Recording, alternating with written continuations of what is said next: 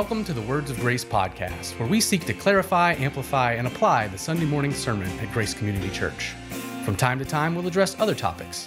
We hope these podcasts help you press the Word of God into your everyday life.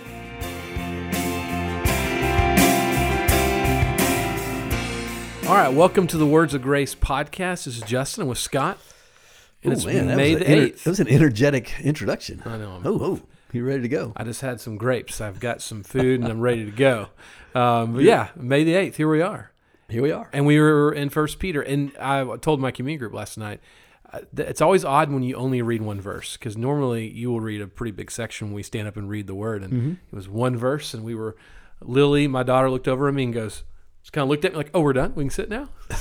So one verse, 1 Peter 3:8. Yeah. It did not shorten the sermon, though. It didn't. I kind of looked at my watch like, I think we may go over again. But it was a great sermon, a great verse. And so if you will, just for at the beginning here, just kind of give us a little recap of where we were yesterday and where we're at in the book of 1 Peter. Okay. 1 Peter 3:8 was the sermon text on Sunday. Context is in the section of 1 Peter about honorable conduct among the Gentiles or the unbelievers.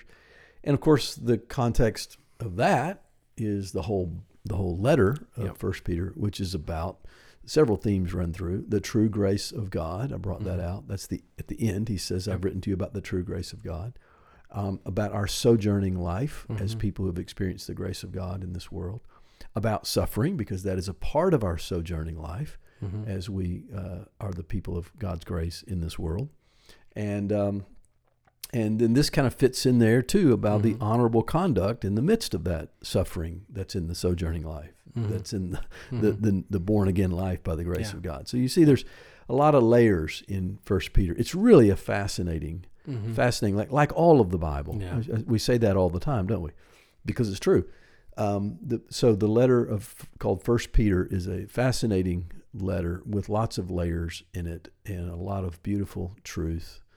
The other thing I'll say, and then we'll recap from yesterday, is another thing in 1 Peter is a couple of times you'll notice that he's writing to the people, and he's writing about a topic about like suffering or something, and then he just inserts right in the middle of it how Jesus did that. Yeah. Like you'll see in 2 weeks, how he just, he's talking about suffering and the right response to suffering, and then boom, he just takes off into how Jesus did it. And in the process of doing that, he shares a beautiful gospel witness about the cross of Christ. Yeah. So we're going to get to that one of those in chapter 3. We saw one of those in chapter 2. Yeah. So it's a really well-written letter. All right. I kind of went long on that. That's good. What was your question? But recap. Oh, recap. Sorry, this is what happens when you do a podcast with a pastor. On the morning that I've already started studying for next week, man, I'm ready to go. Or the morning after you preach, which heads all over the place. I'm still processing. Yesterday we talked about honorable qualities to be in the congregation. Yeah. And they are. It's a very short verse, but he says, finally, all of you have unity of mind. There's one. Number 2, sympathy. Number 3, brotherly love. Number 4, a tender heart. And number 5, a humble mind. So we put those as qualities in the congregation. And I tried to set that in its context of in the world and experiencing suffering. Yeah. So, I liked in the sermon you and maybe you just for our purposes we can kind of expand on it a little bit, amplify it a little bit, is he shifts now to the congregation. So he's kind of talking about how you're living among Gentiles, but now he shifts to the congregation. Why the shift? Why do you think that's so important right in this moment in the letter to say, okay, I'm now going to shift to how you're going to act with one another? Yeah. I think it's, another thing to know when you're reading the Bible is particularly letters like this. You often find these moments where it feels like a transition just was made. Yeah. And this is one of them. Right. And sometimes that transition point connects to both what came before and what comes after. And so in this one, he is summing up what he has said, honorable conduct toward government, in the workplace, in marriage, and then all of you, so the church. So you can say, okay, he just gave you 4 categories, and this is the 4th one, and we're done. But not really, because this one also, honorable qualities in the congregation, sets up what's coming, which is the next chapter and a half, or maybe 2, chapter and a half on suffering. Yeah. So I think that it's right here in this moment to conclude these specific places for honorable conduct, but to then transition into suffering, which says to me, the short way of saying that is, the congregation is important for Christians in the context of suffering. Yeah. And I think that's why he put it there. Yeah. Well, and too, I like how you said it connects both ways. And here he was talking to them about their conduct among the Gentiles and how the church acts among one another is lived out among the Gentiles. I mean, they're still going to see the church. That's right. They look in. Right. And so there's a connection there. And then how now we're moving into suffering.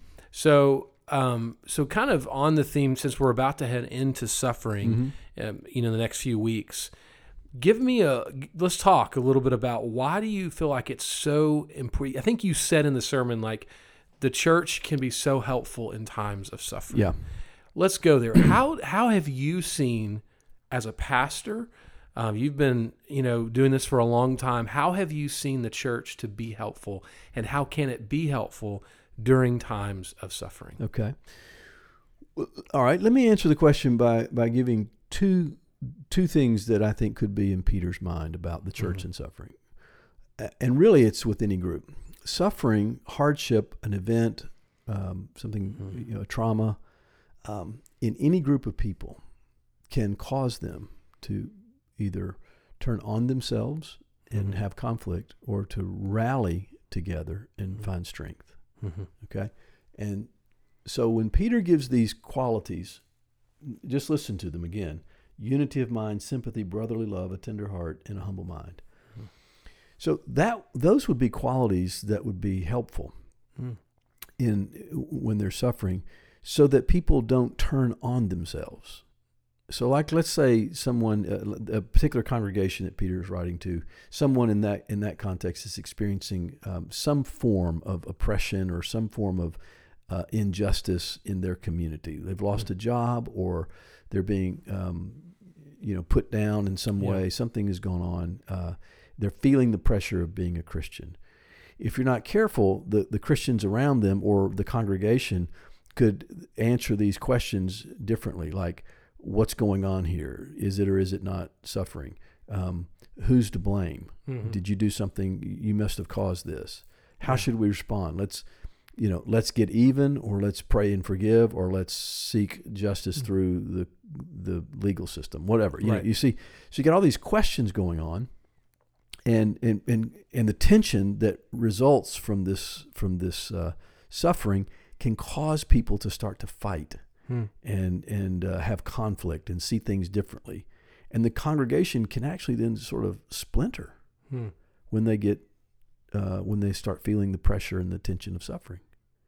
And I think Peter doesn't want them to do that. Yeah. What he wants them to do is be together, to be like-minded, suffering for the right cause, the same cause, being humble toward one another, being loving toward one another, so that they can actually be stronger congregationally, so that when Christians experience the tension of this world and living in this world, they have a resource in each other to stay faithful. Yeah. So that's what I think he's doing. He's aiming for them not to splinter and separate. Gotcha. He's aiming for them to remain together, remain in Christ, remain faithful. Yeah. So how then does that happen, I think is your question.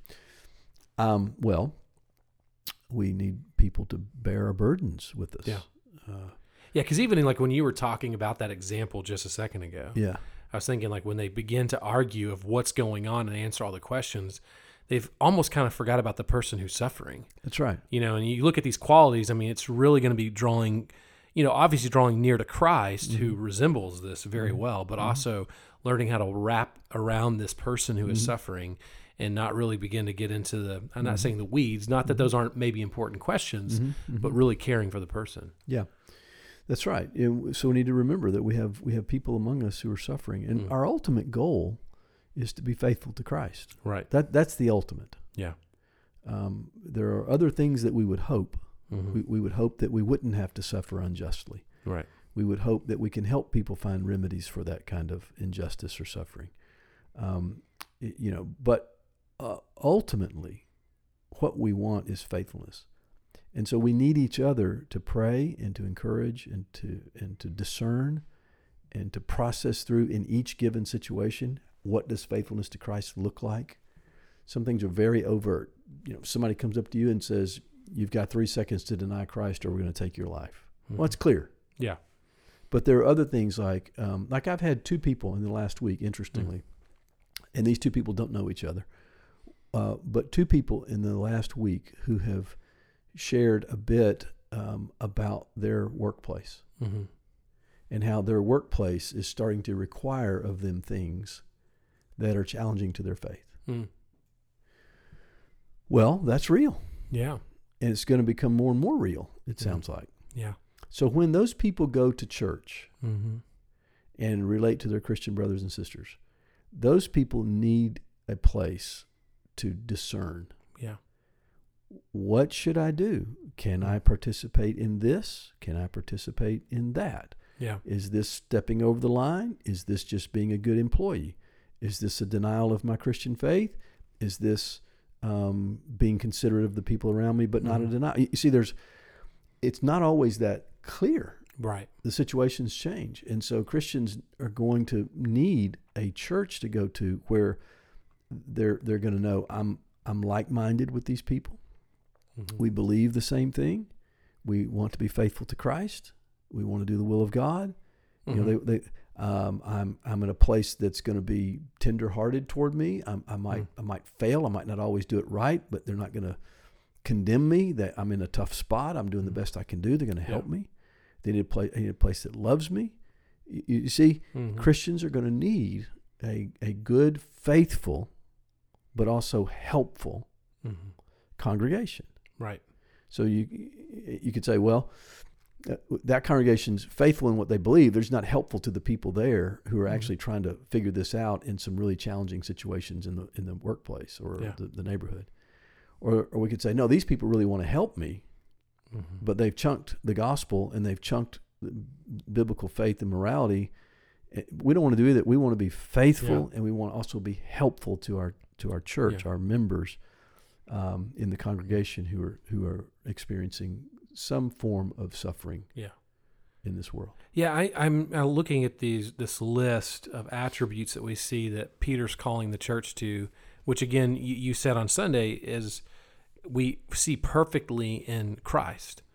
But I just taking the one like tender-hearted, even if there is, like you're giving this example of someone in the workplace, even if it gets to the point where you're trying to pray through all of the details of that, and like you said, it may not be clear, but if we came with it in a tender heart, like I just feel like even if there's a discussion to be had, but if it's tender-hearted, like even if there's like confusion and maybe there's some opinions flying around, I feel like it still would go well if it's coming at it from an angle of being tender-hearted. You know? Absolutely. I think you're right. Yeah. And think too about everybody's going to struggle here, right, in this world with not only something that comes from without, but something that comes from within.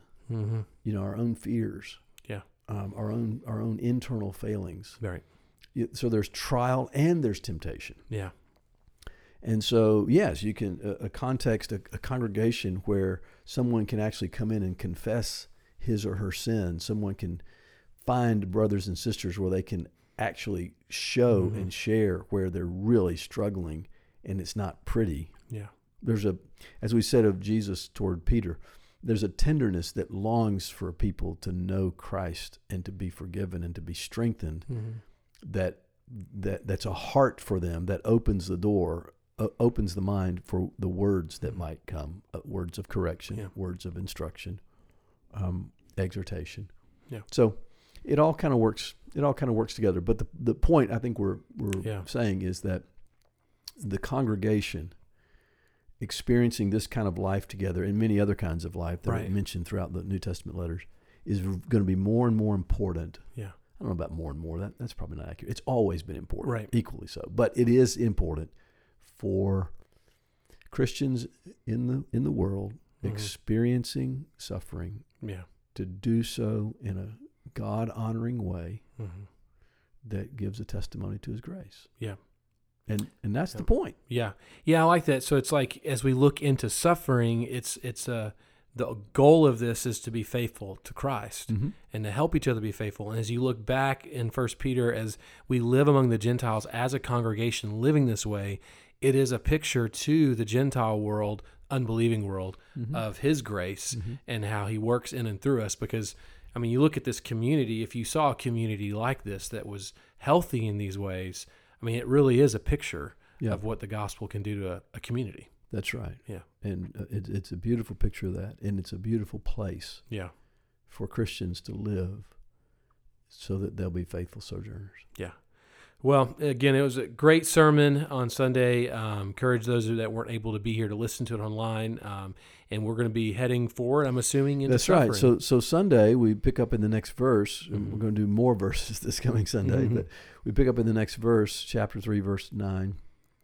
And now we're into the section where he's saying, okay, you're suffering. Yep. And here's how we respond. Yep. And it really goes through the end of chapter 4. Okay.